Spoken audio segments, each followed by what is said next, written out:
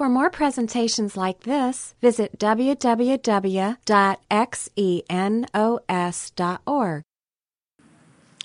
All right, so we have been in the book of James, and the theme of the book of James that we've been talking about every week is really, what does it look like to be a mature Christian, to live in action with the principles taught by Jesus Christ in the Scriptures? And James has given them examples like being restrained in speech, being wise about how you talk to people, being careful not to unnecessarily offend people, and realizing the power of the spoken word. That God's wisdom is not like our wisdom, that God values things differently than we do. He values relationship over money. He values kindness and patience over aggression. He values an others-centered perspective, and it comes so naturally to us to be selfish and self-centered. And so there's this backward wisdom of God that he's talked about. Last week we talked about this idea that if we're going to really live for Christ and we're going to live according to God's priorities, that's going to bring us into tension with our culture. That people are going to look at the way that we live our lives and they're going to say, why aren't you living like everyone else? Why don't you value the things that everyone else values? And that could create awkward moments and even conflicts. Because the world system is not in harmony with who God is. And tonight, we're going to talk about how the mature Christian, according to James, brings God into their decision-making process, which is sort of an interesting thing to think about.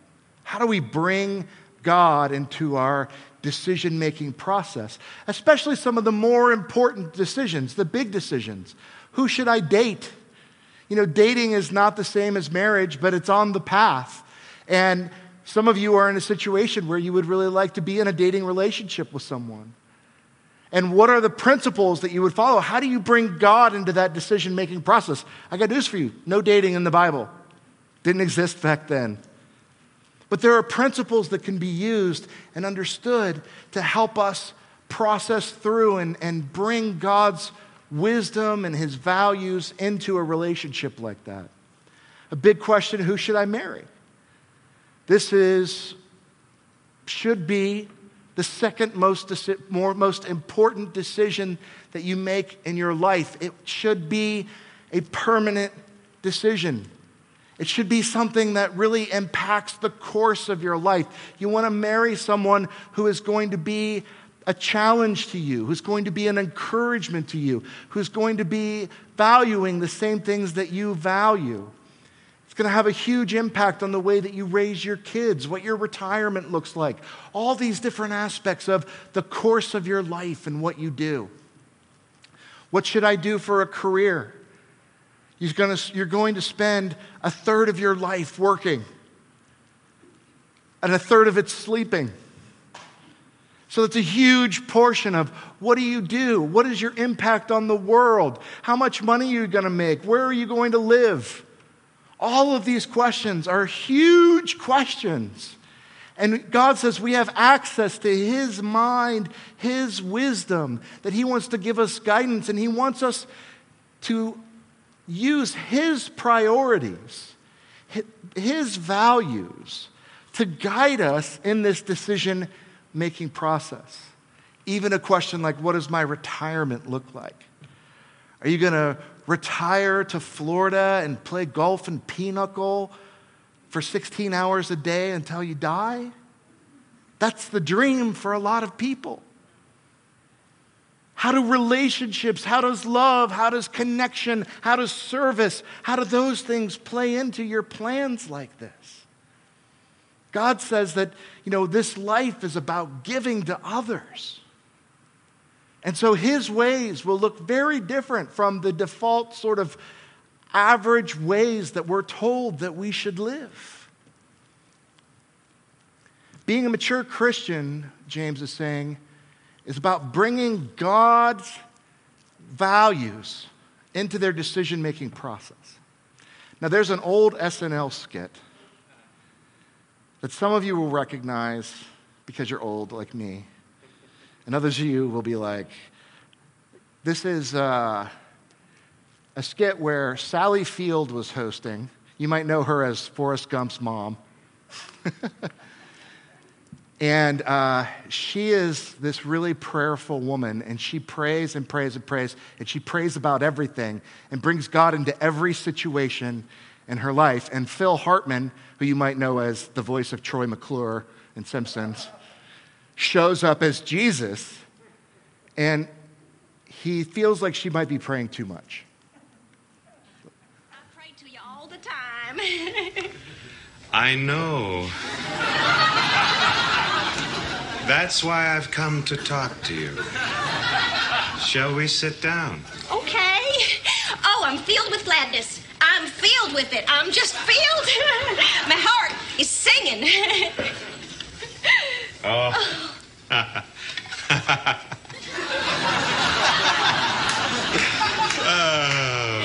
Yes. I got this at Heritage USA. Happy day. Oh. Tina, Yes. I listen to everyone's prayers, and Yes. each prayer is answered in its own way. Yes. Yes. And I was wondering if you would try to not pray so much. Well, now, I thought you liked me to pray as much as possible. How shall I put this? If you could concentrate your prayers on just the most important things, you know, life and death, temptation, and save the prayers like, "Dear Jesus, be with me as I vacuum the stairs." "Dear Jesus, fill me with your spirit as I sponge off the slip covers," things like that. It would just make things a lot simpler, Tina. You mean that I shouldn't have asked you to help Blair with her algebra test? No, actually, algebra is going to be very important to Blair later on. That's actually okay. Then what? I'm confused. I'm confused now. I am. Tina, all I'm saying is prayers like, "Please don't let the rice get sticky," you know. Yeah. I mean, do you really need my help with stuff like that? See,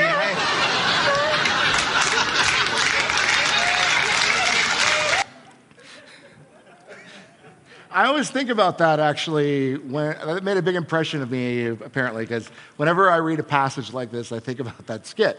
Because, it's this idea of like, okay, I want you in my life, God, but like, I don't want to be one of those people who pray about the rice not being sticky. Like, what is it? How do you bring God into your life? On one hand, the Bible says pray without ceasing, right?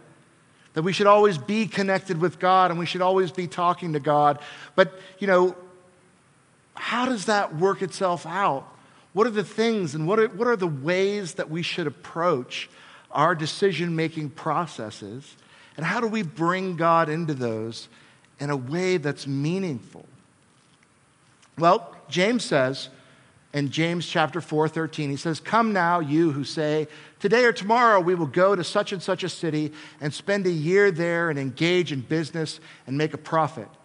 Yet you do not know what your life will be like tomorrow. You are just vapor that appears for a little while and then vanishes away. Instead, you ought to say, if the Lord wills, we will live and also do this or that. But as it is, you boast in your arrogance. All such boasting is evil. Therefore, to one who knows the right thing to do and does not do it, to him it is sin." Now, this is a really interesting passage because he's talking about somebody who wants to move to another city, start a business, and make a profit.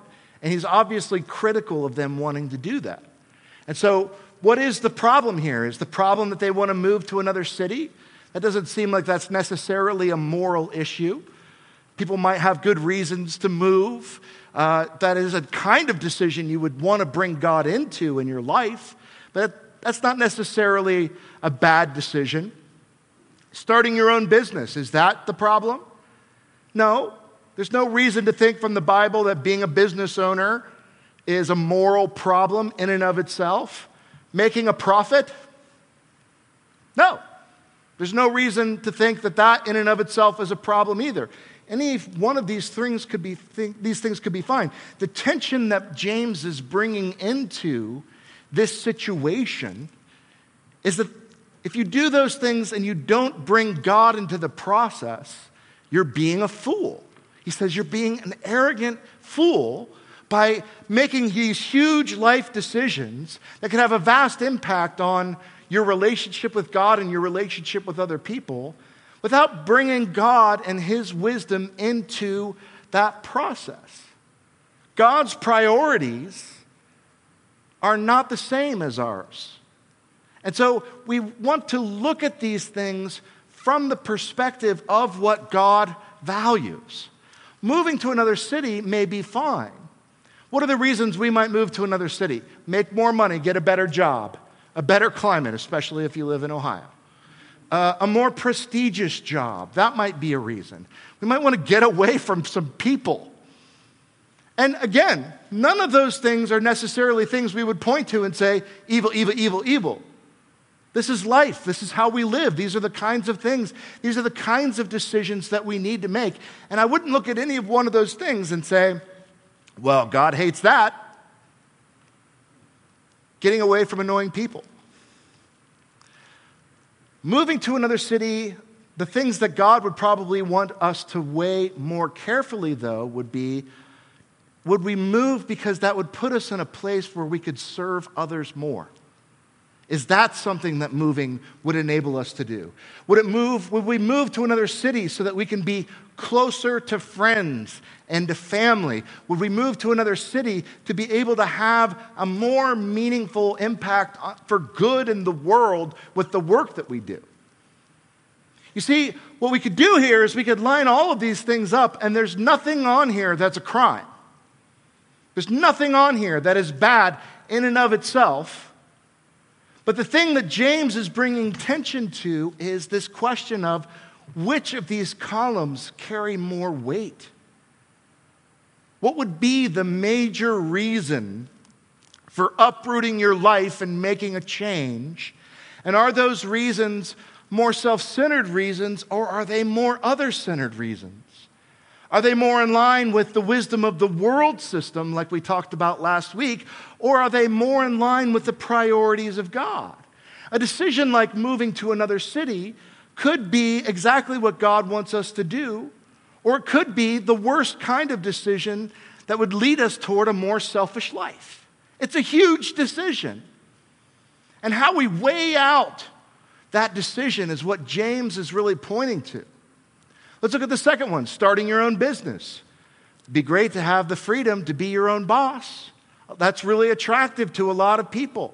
Make a name for yourself. Be someone important in the community. Make more money.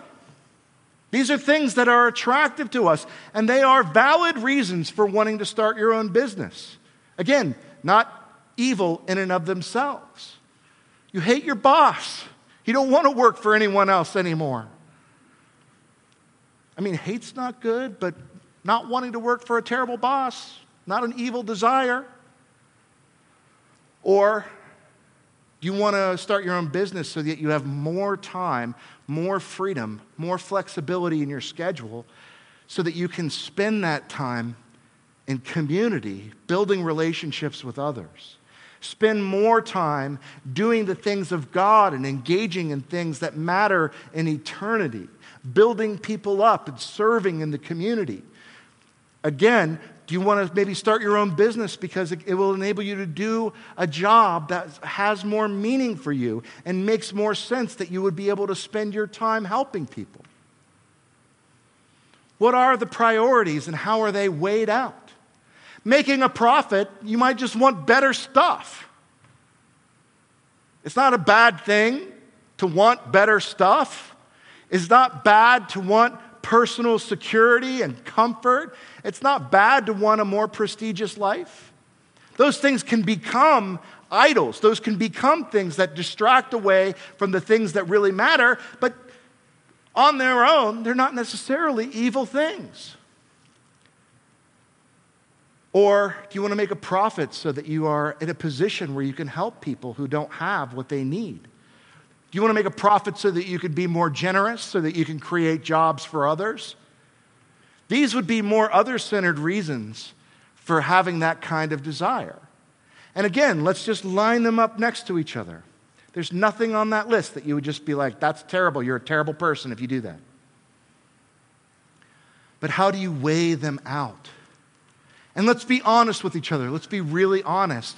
We are really great about lying to ourselves. We might look at the column on the right and say, that's why I'm doing these things. But we may not be being very honest with ourselves, and it could be the column on the left that's really driving us. And so James is saying, like, when you have these desires, move to another city, start a business, and make a profit, bring God and bring the wisdom of God and the Word of God into that situation. Because it will be very easy, left to your own devices, to convince yourself that you have all these noble intentions. You're going to be able to spend so much more time with your spouse and your kids because you're starting your own business, and then all of a sudden you're working 70, 80 hours a week and you're never home. Because you've got to make the business work.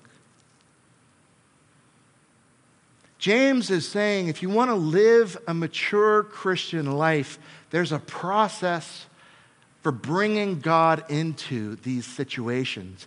And one of those would be just asking yourself, honestly, are you able to be objective about those things?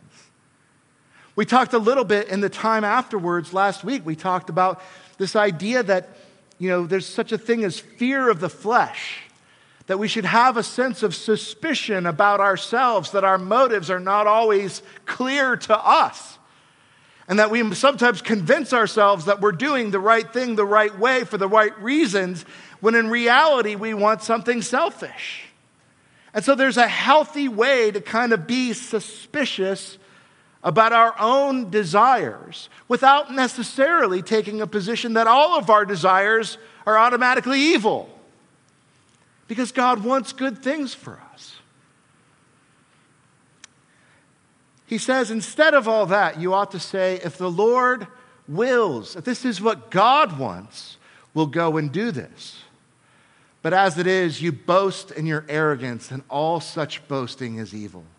He's saying wanting these things and not bringing God into the process is evil. God wants to be deeply involved in this process. And the arrogance is what he's saying, is it's arrogant to do these things without God, to take a position of, I've got this.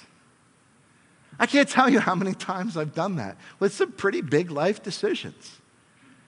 I'll be moving along and just going through life and going through my day, and I'll buy a car or something that I need, and, it's like right when I sign the lease, my brain goes, did you pray about this? I'm like, Ministry decisions, family decisions, life decisions. It's foolish when you have access to the all-powerful creator God of the universe who wants to speak in your life and wants to be involved, to live in such a way that we don't even consider consulting him in big decisions about what we do. The problem is not the decision itself in this case, but it's the values that we're using in that decision-making process. So how do I involve God? What are some ways to do that? And considering I want to live a life of maturity. Well, there's a few things from Scripture that we can look at. One is Psalm 119 says that God's word is a light unto our path and a lamp unto our feet. That it's designed to be able to guide us through all kinds of situations and circumstances. It's true as 21st century Americans, the Bible doesn't foresee every predicament that we live in and every choice that we have to make in our modern cultural context, but it does give us the principles we need in every scenario, in every case. and to get deep into the Word of God. It can be very challenging. A lot of people say, okay, I want to get into the Word of God, and they start in the book of Genesis, and chapters 1 through 3 are kind of interesting but weird, and then they get into the begats, and it's just like, what is going on here? This is insane. But spending some time coming to Bible studies, talking with people, getting deep into the Word can be a very rewarding process that also really helps you understand human nature. It'll help you understand a great deal about yourself and why there's conflict within you. The Bible says that we are fearfully and wonderfully made, that we're created in the image of God. It means that we are unique among all of the creations on the earth, that we have a physical component and a spiritual component. It means that we have the ability to love and to be kind and compassionate and generous. But it also says that we are fallen, that we have rebelled against God, and that has marked us, that has broken us, that we are not what it is that God intended us to be. And so we have all these fine and wonderful and amazing qualities, but we are also desperately selfish, capable of all kinds of evil and tyranny. And so we are a very conflicted people with awesome, incredible potential and attributes, but also deeply broken, insecure, and selfish. I read that description of who we are, and I know that fits exactly what's in my heart. There's good things there, but there's bad things there too, and it's Scripture that explains that. And knowing that about myself and knowing that about everyone else around me changes the way that I think about the world. It lights my path. Prayer, James chapter 1, verse 5 says, if you don't have wisdom, you should ask God and He will give it to you. God wants to help you and guide you in a relational process in connection with Him. The beginning of that process is starting a relationship with Him. One of the things that the Bible tells us is that we are actually born into this world disconnected from God because of our rebellion, because of the human race's rebellion against God, and that God is knocking at the door of our hearts. He wants to come into our lives, and He wants to connect with us, but that's a decision, that's a choice that He wants us to make. He's not going to force you into a relationship with Him, not going to drag you kicking and screaming into His house, but that He's going to present you with options, that you're going to, as you grow and learn, you're going to see the way that the world works. You're going to see how people treat each other. You're going to see what's in your own heart. And He's going to send people into your life to help you, to explain what He is like. And what they're going to tell you is that you're sick and that you're broken. And a lot of the sadness and a lot of the pain in your life is the result of the values that you're living. But then they'll tell you that Jesus Christ, who is God, came and dwelt among us. That He lived a life of self-sacrifice, of compassion. He demonstrated for us what it is that we are supposed to be. And He was reviled and falsely accused and hung on a cross and tortured to death. And that while He was there, God took the wrath that we deserve for our rebellion, each of us individually, and He poured it out on Himself. He took the judgment that we deserve so that we could be reconciled to Him. And the path to God, the way to a relationship with God, is not by being a good person and doing good things and earning merits. The path to God, the way a relationship with God happens, is by turning to Him in faith and saying, I am a broken person and I need You in my life. I cannot do this on my own. The Bible says, as many as received Him, He gave the right to become children of God. That it is through that act of volition, that act of will, that we choose into our Father's kingdom. But it is through the death of Jesus Christ that that choice is even possible for us. if you want to change your life, if you're looking at the way that you've lived and you're looking at the harm that has been done to you and the harm that you have done to others, and you're feeling like, I don't know how to get off of this gerbil wheel of self-destruction, this is the answer according to God. It's a relationship with Him. It's bringing Him into your life, learning about His Word, becoming someone who talks to Him in prayer, connects with Him, and connects with others. That's something that we really need if we want to live out our lives for God, and if we want to bring God into our decision-making process, is we need to invite others to give us feedback, because we are so good at lying to ourselves. That we literally need people who have the same values and the same desires. But they are also broken, and they are also incomplete, and they are also lying to themselves. But if we come together, we can bring some objectivity into the situation. And if we believe in love, and we believe that we're imperfect, and we believe that we need help, then we can begin to actually accept help. We can love one another enough to actually give real feedback on important life decisions. You know what people don't talk about? They don't talk about marriage. They don't talk about raising children. And they don't talk about money. Those are the deepest secrets that we hold from each other. And they are some of the most important things where we can go down roads that create the biggest disasters in our lives. We are taught that talking about the things that matter most and really being real with each other is uncouth and embarrassing and shameful. But that's exactly where we need people to give us some help and some guidance and some objectivity. We need people in our lives who love us enough to encourage us and to admonish us and to point us back to the Word of God. We're devastatingly broken and so self-deceived without this.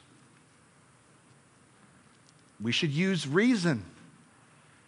One way to bring God into your life is to understand the priorities of God and then to think through what is the best way to accomplish what God wants to accomplish. God wants us to love Him and love one another. The rule of love is simply do what is most loving in other people's lives, the kindest, the most compassionate, the most caring things that you can do, and using that as a guide in your life. God says He is the God of love, and that all the complexities of what we do can be filtered down through that reasoning through of what is most expedient to accomplish God's purpose of love in my life and in the lives of people around me. And finally, it may surprise you to know that one way of understanding God's desires and God's will for your life is to look at how He made you. What are the things that you want? What are the things that you want to do? Psalm 37:4 says, delight yourself in the Lord, and He will give you the desires of your heart. That's not a promise to make you wealthy. That's not a promise to make you famous. That's not a promise to make you powerful, because God, as the creator of your heart, knows what the true desires of your heart are. It's warmth, it's meaning, it's purpose, it's love, it's connection, it's kindness. Those are the things that will really make you whole, that will really fill you up. But you won't know that until you come into a relationship with God and you're willing to trust that His ways are the ways that we were meant to live. James ends this section with an interesting verse.